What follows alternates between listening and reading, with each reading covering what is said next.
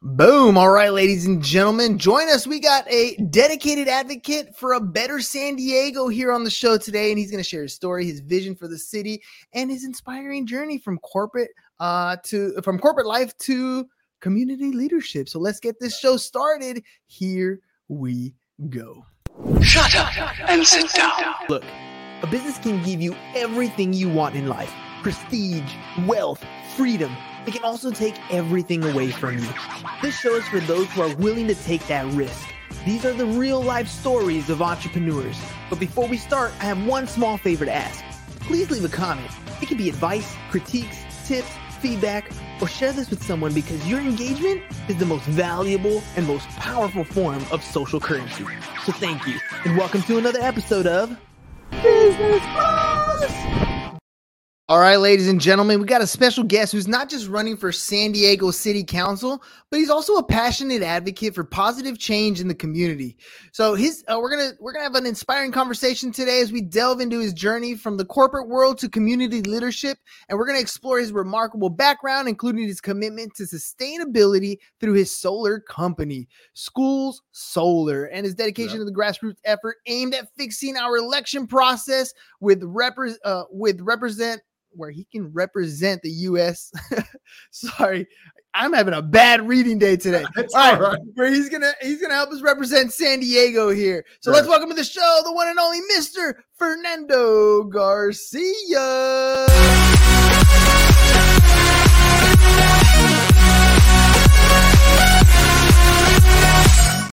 All right, Fernando, no more reading, dude. Let's do this thing. Let's get off the script and let's have a conversation, man. So first of all, thank you for taking the time to be on the show today. Oh, thank you for having me. I really appreciate it. All right, dude.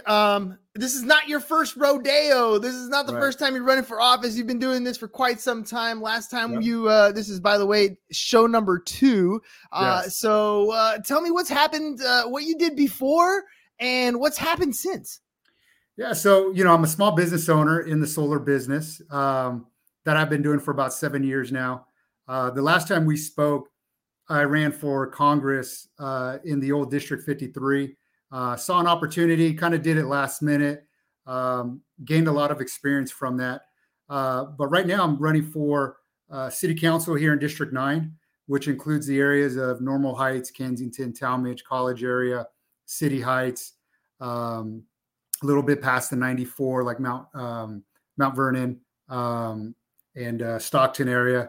And so that's the area of District 9. So, being able to affect local elections and I'm sorry, I said Mount Vernon, Mount Hope. Mount Hope. Sorry, it's been a long day. It's my second interview. So and so, being able to affect local elections or local politics is really what I'm looking to do. The things that I see every day. So I'm excited. I specifically like the fact that you're covering an area that has all the great nightlife, the great day life. You can literally walk around a lot of those areas and really spend time and never see it all. Like there's always something new that's happening in that area of town. And who better to represent it than somebody who's been there for a while? Walk me through the last election. What were you going for? How did it turn out? And then what lessons did you learn that you're kind of bringing into this time? Yeah. So, and like I said, when I ran for Congress, very last minute, just saw an opportunity, learn what my strengths are. When it comes to the debate stage, that's kind of really where I shine. I think understanding the issues from a fundamental level, that's really where I start to shine and compete. And then, being somebody that's able to represent the people. When I ran for Congress, I did lose in the primary, but being as an independent, because I'm not tied to a political party, allows me to speak more freely and actually just represent the people as opposed to an ideology. So people, and I can tell you this, people now are being a lot more receptive to voting for an independent, more so than they were even 4 years ago. Dude, a lot has changed. 4 years ago, we were going through COVID times, and it was a completely different world. than it is, once we went through the pandemic, people's minds completely changed about how they perceive a lot of things, how they go online. Literally having screens like this is something that we do that's normal now, that wasn't back then. Having podcasts and interviews back then wasn't as frequent as it is today. Even things like technology or issues in the community, we've kind of opened up our palette, I guess, for different ideologies and different ideas that are not necessarily tagged to one political party or another. We're just looking at the issue for the issue because we want to solve those types of problems. Why be an independent? Why not tie yourself to one of those political parties? Maybe it could have helped as far as running, funding, those types of things. Why go independent? Yeah. So, I'll be the first to tell you, running with a party is definitely much easier. You have more of a infrastructure there for you. But I believe on a personal level that the two-party system isn't working for us. It's actually working against us. And how I feel about in terms of leadership is that we need to be the ones, especially as elected officials, to step out of our comfort zone and show people, hey, I actually do want to represent the people. I'm willing to take the harder route because that's how much I believe in it. I mean, yes, I can join a political party. They've asked me to. I've said no. And that way I can just focus on the issue, not be married to an ideology, have some common sense, and just full on represent the people and make smart decisions. What do you feel the pulse of our public here in San Diego is kind of telling you? What are some of the major issues that you feel that our citizens are like, hey, this is what we need to change, and you kind of resonate with? Yeah, so I think, a big thing that a lot of us are affected with is the homeless crisis.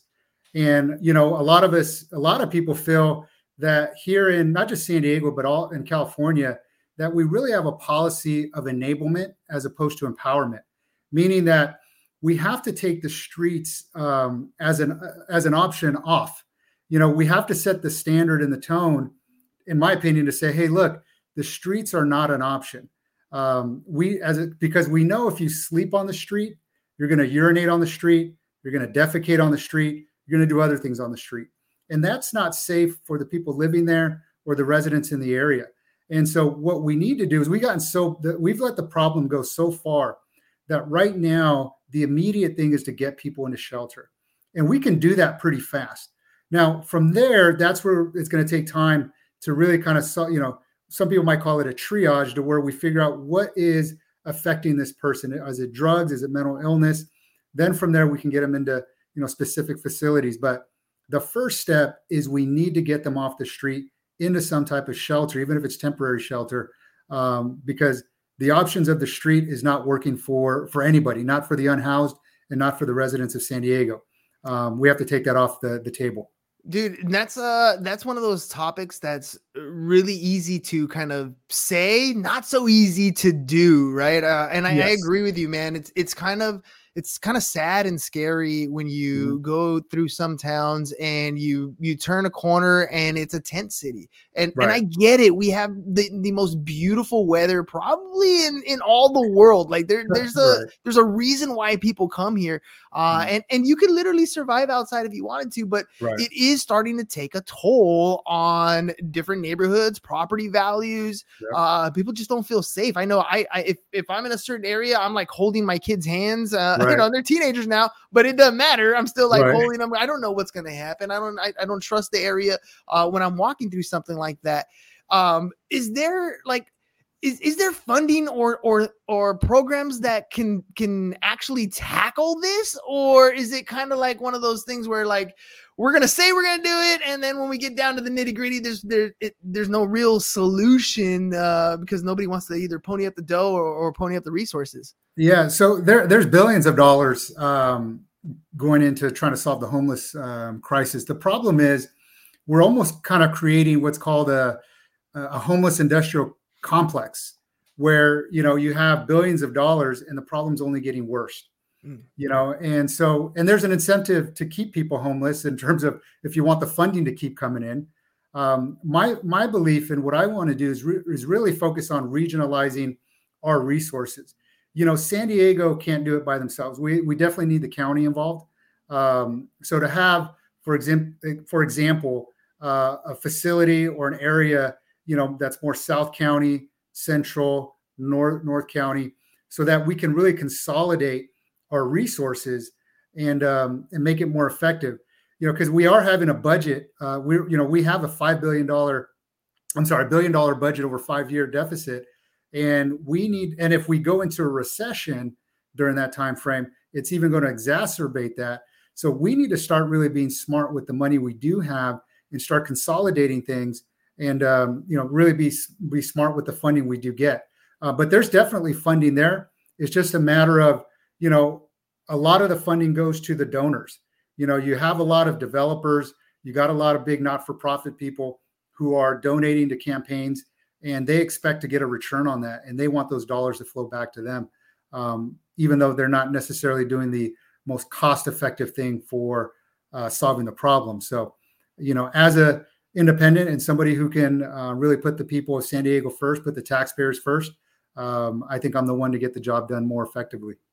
I got a question that I kind of been pondering myself. Sure. I don't know if anybody else really thinks of stuff like this, but there's a lot of kids that are out there eating a bunch of junk food, right? A bunch of stuff that's probably not healthy for them. It's really inexpensive, things like Pop-Tarts and chips and stuff. I'm guilty. I sell that stuff in my classroom as well. So, right. I add to the problem. But on the flip side, when I was running the other day, I was like, I'm running and as I'm running, I run in the dark sometimes because it's early in the morning, and there's like pine cones on the floor, different, tree products on the floor that I kind of got to nudge out of the way. And I thought to myself, what would be cool is if I'm running and I get like a little bit low blood sugar, it would be cool to just kind of grab a little tangerine or orange along the way and kind of eat that. And I thought, why doesn't the city do that? They have irrigation and they plant trees. Why not things like fruit trees, so that a kid coming home from school can have an apricot or a plum or an orange or something like that? I remember being a kid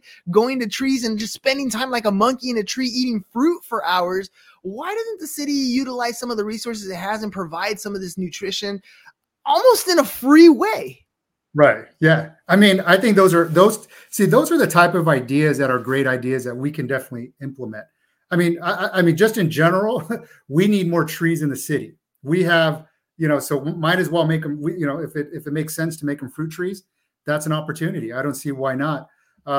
In terms of providing food, though, one of the things I would love to do is bring on vertical farming. And if you're familiar with vertical farming, it's basically where we're growing indoors or on top of roofs.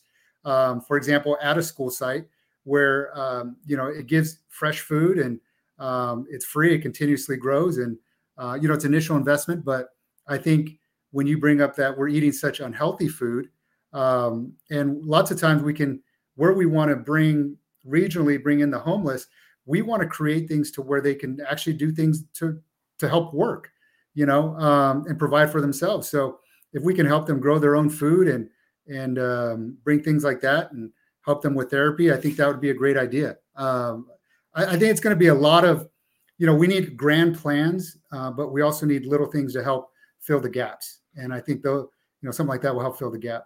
I agree. I think the only problem we might have is different agricultures who actually make a profit off this stuff might have something to say.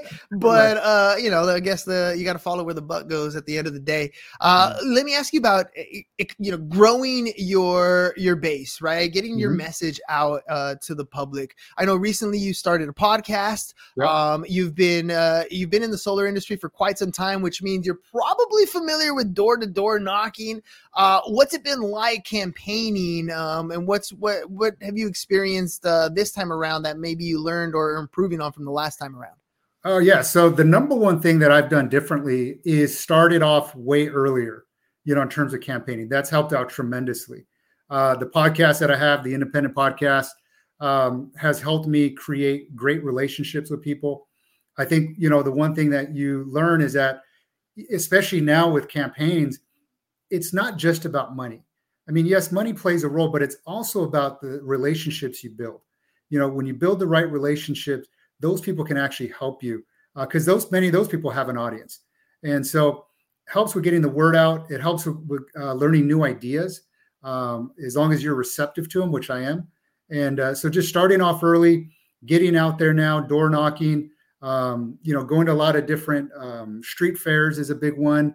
All these different events, community planning groups, which have really been ignored by city council, and really actually finding out how many people do not like the incumbent in my district is a big advantage for me.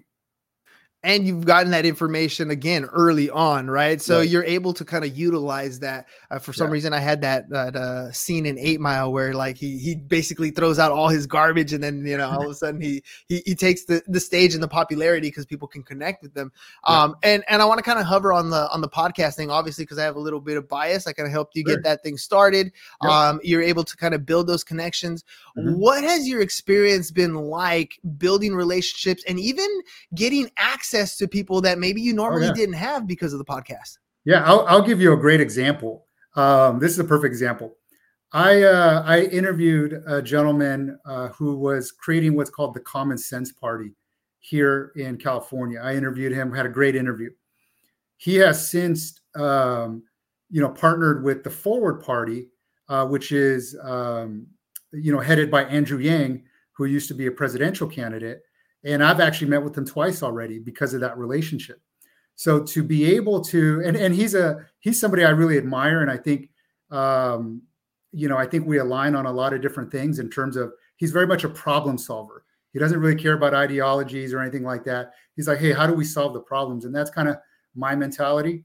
And be able to now connect with him and speak with him, have conversations, that would have never have happened without my podcast. So you never know where it's going to turn into, and that's probably the biggest one, but there's been some other smaller ones as well.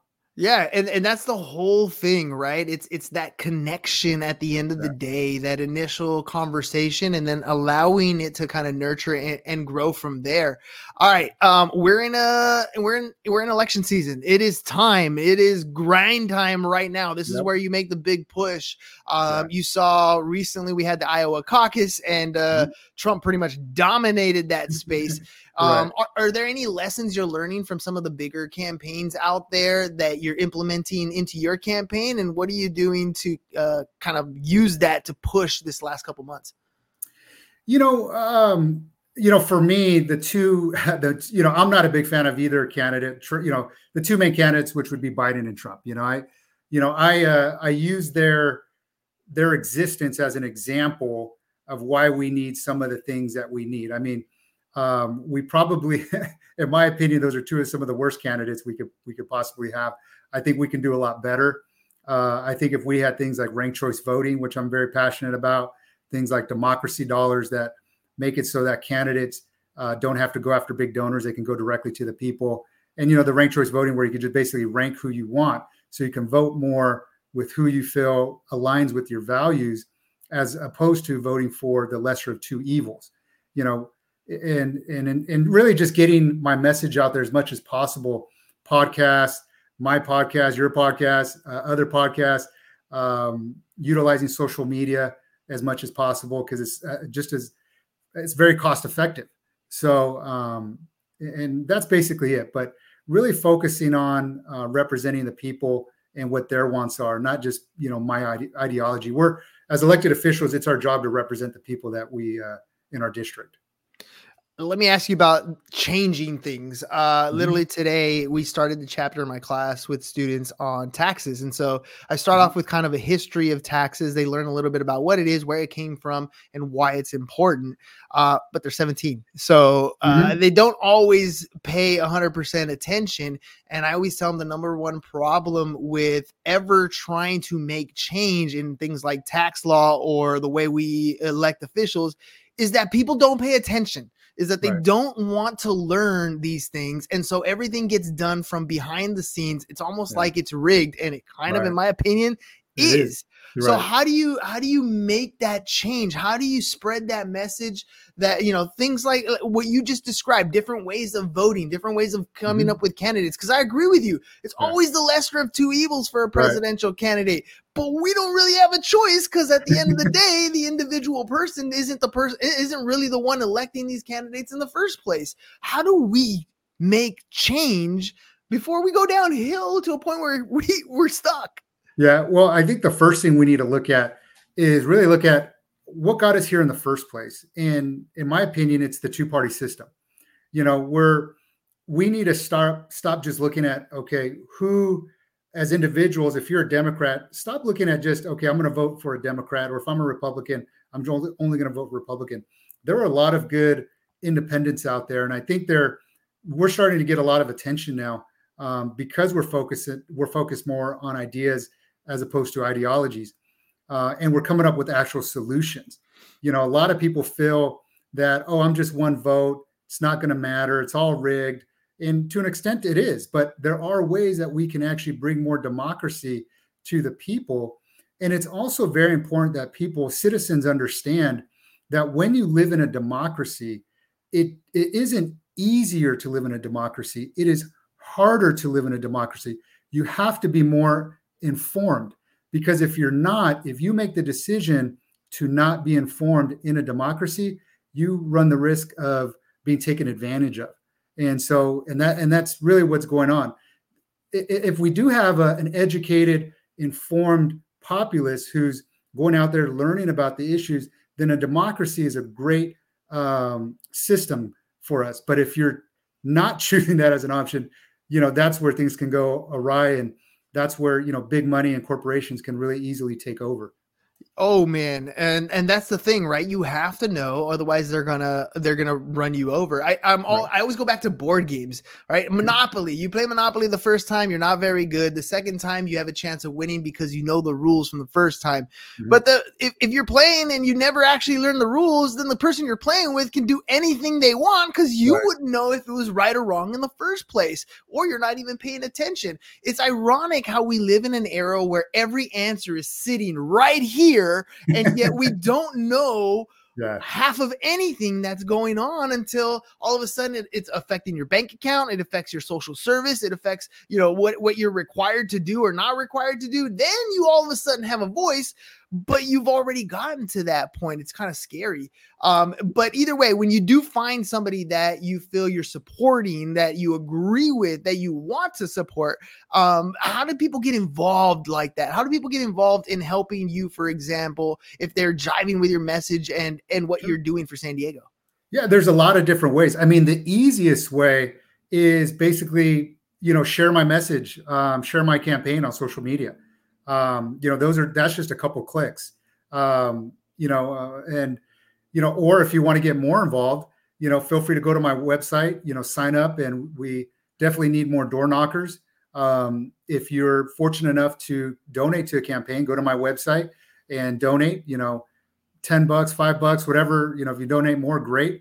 If you have great ideas, I'm more than happy to explore those ideas, but, really clicking and liking on social media and sharing it doesn't cost you anything. Just takes maybe a minute. Is probably the easiest way to help out. By the way, a little side note, I know you use StreamYard. At least we set you up a StreamYard as well for your podcast. And they just added a really cool feature, which is vertical video. So you can add an Instagram, for example, and record it in vertical format. So it goes live to your Instagram and then download the video, send it to your TikToks, or use even AI software to kind of create clips and kind of boost that message, get that message out there as best as possible. Yeah. So one more time, dude, if people want to donate, they want to contribute, they want to be a part of what you're doing, one more time, how can they do that? So you can go to my website, garciaforsandiego.com. You can also go on Facebook or Instagram, which is basically Garcia for San Diego, and hit me up there, share my message. If you have any questions, let me know. One thing I also want to get rid of too in San Diego, we haven't touched on it, is SDG&E. We pay the highest utility costs in the country, and I want to get rid of them, start our own public utility company, and just like they do in LA, like they do in the Imperial Valley, like they do in Sacramento, Riverside, Pasadena, Glendale, all those big cities, Anaheim. Let's start taking control of our utility costs and actually promote solar as opposed to killing the solar industry, which is what SDG&E is doing with NEM 3.0.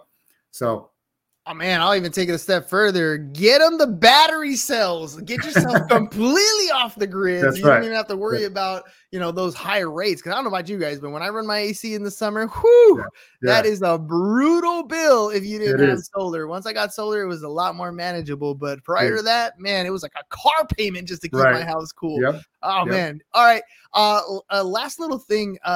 So you want to make sure that the public stays informed. You want to make sure that they're all about the issues.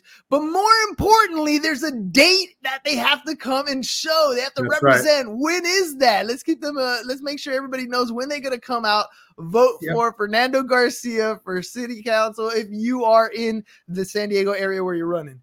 Yeah. So March 5th is the last day to vote, but ballots are going to go out, I want to say February 10th. I could be wrong on that date, but the ballots are going to be mailed out pretty soon. So you can actually vote sooner than that. But the last day will be March 5th. And so it's coming up. It's go time. So if you're going to get a ballot, look at my information, look at my opponent's information. And I think you'll be happy at the plan that I got and the platform I'm working on. And looking forward to represent the people of San Diego and District 9. All right, ladies and gentlemen, you heard it. Ballots are going out. Check your mailboxes. And if not, you can always go to the polls on that March 5th. Get your vote in as soon as possible. Make sure you guys reach out. Check out what Fernando's got going on. Garcia for San Diego.com is his website. GarciaForSanDiego.com. You can follow him at social. Garcia for San Diego is where you can find him. Contribute time, money, whatever you can. Share the podcast, share the message that he has out there. Because at the end of the day, San Diego needs improvements. If you're in District 9, this is exactly the type of candidate that you want in an office. You don't want them with one partisan idea compared to another partisan idea. We want good ideas to go out. Maybe you'll get some fruit trees. You never know. So make sure you guys check it out. March 5th, GarciaForSanDiego.com. Fernando, thank you very much for being a part of the program today. Ladies and gentlemen, we'll catch you guys on the next one. Peace. Thank you so much. Take care. It's over. Go home. Is your business in need of marketing? Try starting a podcast, but not just any podcast. Podcast like a pro. We can show you how to take your business from being invisible to becoming a brand people trust. Go to www.businessbros.biz to get started today.